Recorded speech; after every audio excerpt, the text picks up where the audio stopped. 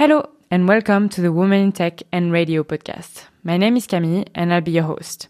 I'm a guerrilla marketing manager at David Systems, which is an enterprise software company in audio. We're based in Munich, Germany. I'm very excited about this podcast, which will consist in a series of interviews with great women in tech. So sit back and enjoy.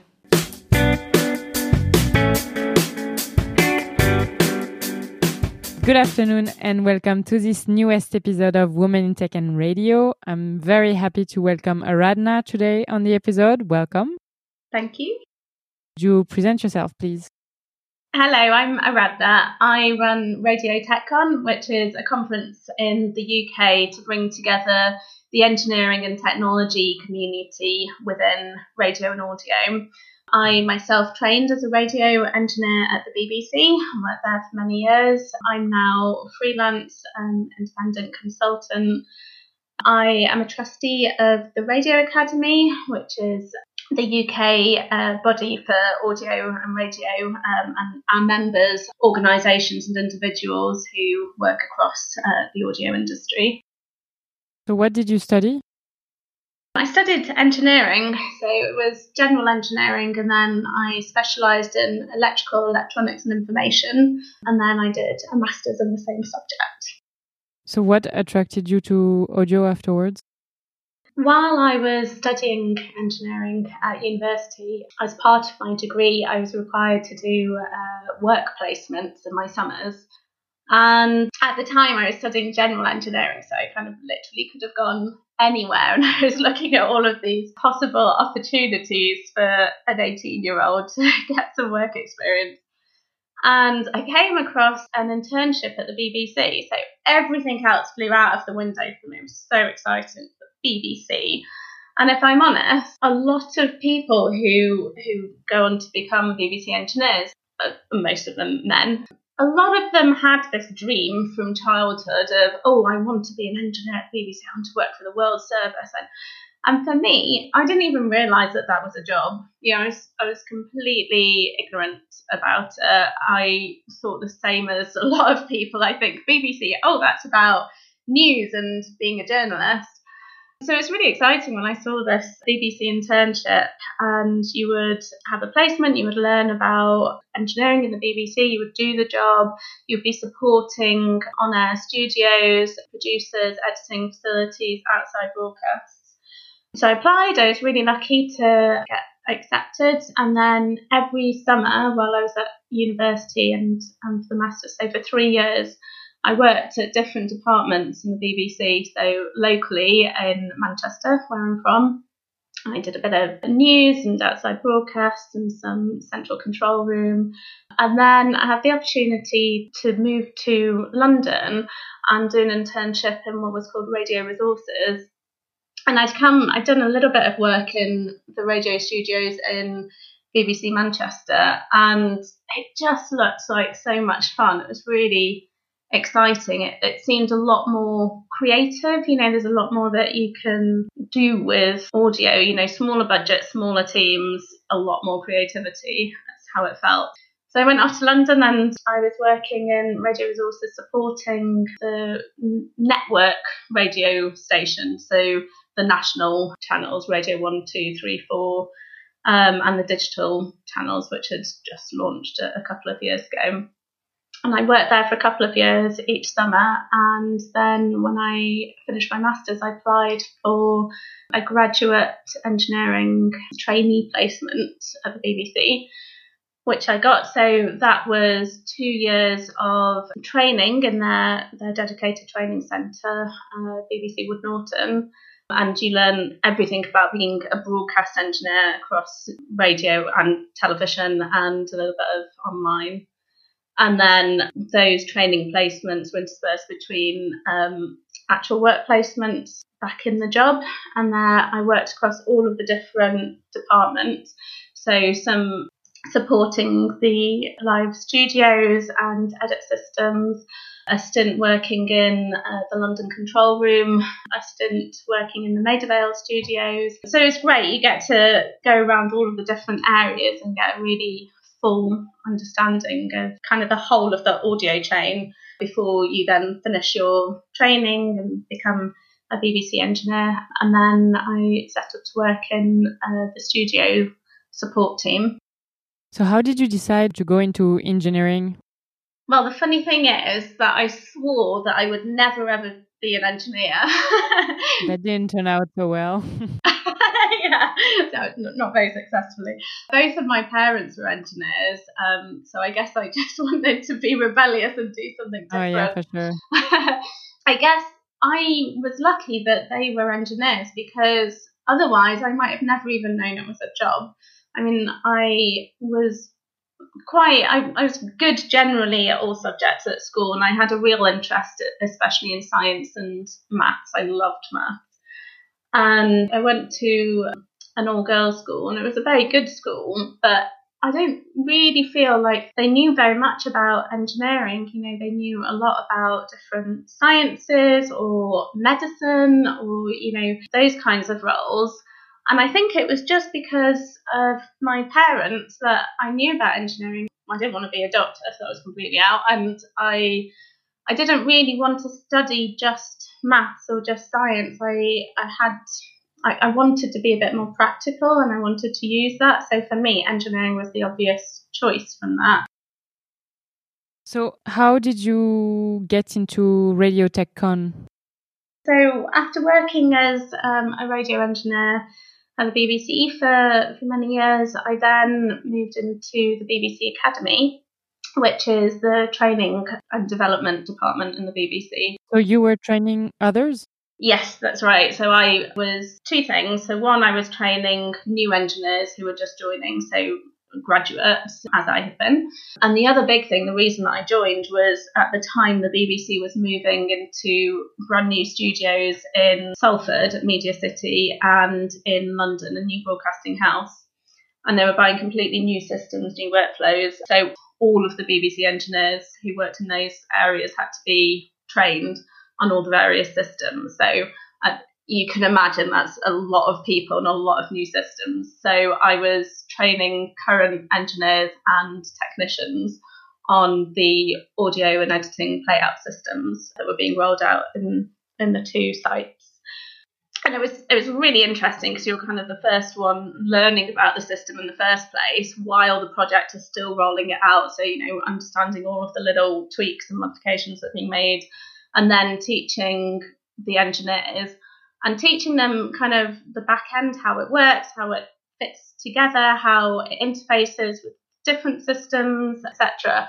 But really crucially, these are the engineers who are going to be right on the front line, who are going to have to fix it when things are falling apart and getting programs back on air. So having come from that job myself into this role now as the trainer, that was something really interesting that I took really seriously. And sort of the role of kind of how to integrate yourselves in those teams and be able to get the program on air. That's why we work there. So this was the role that I was doing at the time, the BBC Academy, and I'd never heard of RadioTechCon at that point. And someone got in touch with my manager, you know, explaining what RadioTechCon was and saying, oh, you know, we'd really like to get more women involved, because we have a committee who puts on this radio engineering event every year, and everyone in the committee is a man. And so my boss got in touch with me, and he was like, hi, well, you're the only woman engineer that we have. You should go and have a look at this. And obviously I worked in radio as well. So I met Dave Walters. He's at the BBC. He runs the radio audio technology team. And he at the time was the chair of the TechCon committee. So I started going to meetings, and that's how I came across TechCon and started helping on the committee. And TechCon was the engineering part of a bigger event called the Radio Festival. I did that for a few years, and then about 4 years ago, I think it was, the Radio Academy went through some changes, and myself and Anne Charles, who I run RadioTechCon with, who was also on the TechCon committee, and another colleague, we came together to keep RadioTechCon going forward. So we still have an annual conference every year. It's no longer part of the Radio Academy or the Radio Festival, although we work with them. to still support the Academy. We still have a committee or steering group of people who work across the radio and audio sectors. And every year in November, we have an event that takes place. And it's kind of the only place for the engineering and technical community in radio and audio to come together in a dedicated space and talk about things that are relevant to us. We're a really, really great community. You know, the engineering community, it goes past any kind of commercial or political barriers that exist in industry. We work together, we kind of celebrate things that people have done. So, okay, this broadcaster's just built this new studio in this new style. Let's have a look at how they did that. Oh, these are some new standards coming up. Let's talk about them and discuss what it means for us. There's a new opportunity there. Oh, well, actually, this person works in student radio and they've done something really innovative. What could the professional industry learn from that, And so we have a huge range of topics.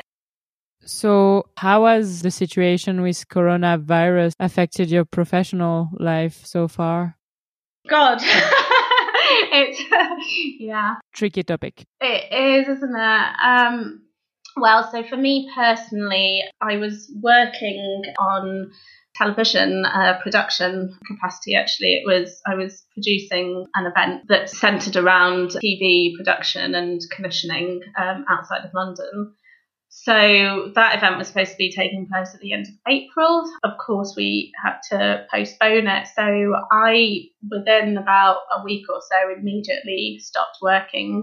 The main kind of paid contracts that I had were event-based. So all of that went away. There was some project work as well, and all projects are kind of on hold at the moment, especially anything to do with travel, which the project that I was going to be working on involves some European travel. So that's been quite tricky because I work for myself, I'm independent. I don't have, sort of an opportunity to be furloughed or have a bigger organisation to support me. I am quite lucky in that that's okay. I was had been planning a big trip to America for personal reasons. So I was kind of planning a period of not working for a while. But it has made me really, really aware of how difficult it is for other people. I think on two sides of the coin, actually, there's a lot of my old colleagues who are identified as key workers because they're working in broadcasting, who are, some of the few people in the world, I think, who are still getting up, going to work, putting themselves out there, having to come home to their families and, juggle all of that. And I think it's incredible that people are still able to do that. At the same time, there's a lot of people out there who've just instantly lost all of their paid work for the foreseeable future and are struggling. So for me, the two big things that I'm currently spending my time on, one is, of course, RadioTechCon. So we have announced the date for TechCon 2020, which is the 30th of November. Please put it in your diary. I will. We don't know yet what the situation will be, so we would really love to be able to hold an event in central London as usual and bring together our community. It's such a valuable time. However, if that isn't possible, then we are already looking into other options. If we're going to do a virtual conference, it's going to be the best virtual conference that you've been to. We have time on our hands and we're engineers, so we can make this happen. I'm looking forward to seeing it. In the meantime, actually, we are releasing videos from TechCon 2019 every week. So if you haven't seen them, you can go to our website, RadioTechCon.com, and every week we have a video from last year in its entirety for free.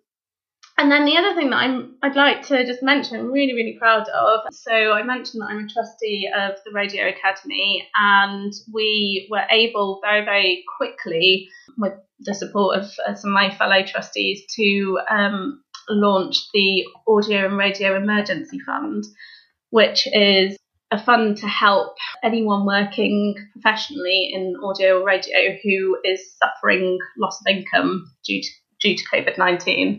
So that's been a really valuable thing. I just keep saying this, I can't emphasize enough how much I love the audio and radio industry. It's a brilliant industry to work in and brilliant people to work with.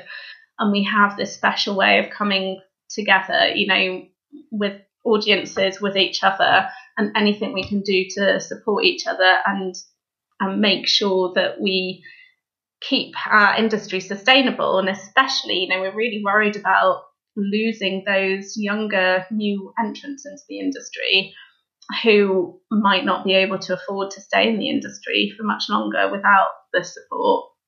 It's really important, to keep that going. And from the technical point of view, I really love that part of this fund is going towards helping people to buy the equipment to be able to work themselves. I mean, we're living in an amazing age where there's so much possible remotely. I mean, can you imagine this kind of lockdown scenario even 10 years ago? It would just be a completely different landscape. It's better not to think about it. Well, quite. Knowing that we have the ability to equip people to carry on working and to work more flexibly in different ways, that's actually really exciting for me. And I'm kind of looking forward to, at TechCon 2020, exploring all of these amazing, different, creative ways that people stayed on air. It's really, really a great initiative.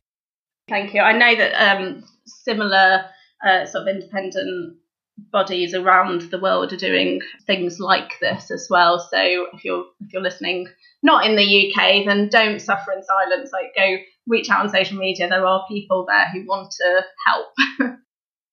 Yeah, it's important to share the word. So what would you say to any young person who would like to start in the audio and tech industry now? I think you should do it. It's a really exciting industry, and there are different ways you can get involved. There's one thing actually that we did at RadioTechCon last year. We held the Radio Technology Masterclass to give a bit of an introduction to what a career in radio audio engineering and technology might look like. If it's even remotely interesting to you, just go and check it out. Have a look. You can learn about all the different bits along the chain. And even if you are more on the production side, as we're talking, more and more we're relying so heavily on technology, and I think that's only going to increase as we go forward. I mean, when we come out of lockdown, things aren't going to go back to the way they were before, and I'm excited about that. It's a great quote I heard, which was, it's not about rebuilding the past, it's about shaping the future. So whatever area of audio or radio you work in, reach out to people.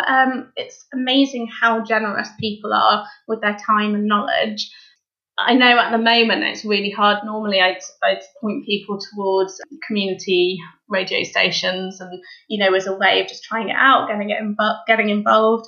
I think especially something that's brilliant about community radio stations is that there is no such thing as one job. If you're there to present an hour-long program, you're probably at the same time producing it, manning the phones, checking all of the equipment, keeping yourself back on air, and doing all of those bits. It's a really good way of understanding everything that comes together to make radio. Obviously, that's a little bit more difficult at the moment, but it's not impossible. So again, reach out to people online and just find out how you can get involved. There's loads of equipment that you can have yourself at home. There's podcasts, go and listen to them. I mean, there's so much that you can do yourself. So just start playing around and experimenting. And once the world opens up again, there's a lot of different sort of courses, apprenticeship schemes, work experience placements, things like that you can get involved in. You mentioned the RadioTechCon bursaries. RadioTechCon, it's ticketed, but we're really, really passionate about making sure that we remain diverse and inclusive. So we do every year offer 10% of all of our places free as bursary places. Do check out things like bursaries. If there's something that you want to go to as well, not just RadioTechCon, you see things that you're interested in, just write to them, just explain, I'm not sure of this for you. What do you think? You just got to put yourself out there, and you'll be amazed by how much comes back. Well, thank you very much for all these tips. It's been a real pleasure to talk to you, especially in this time when I'm not seeing anyone else. So thanks so much for inviting me. Thanks for taking the time. I really hope that this reaches kind of a wider community and inspires people. And just to reiterate, don't let anything stand in your way.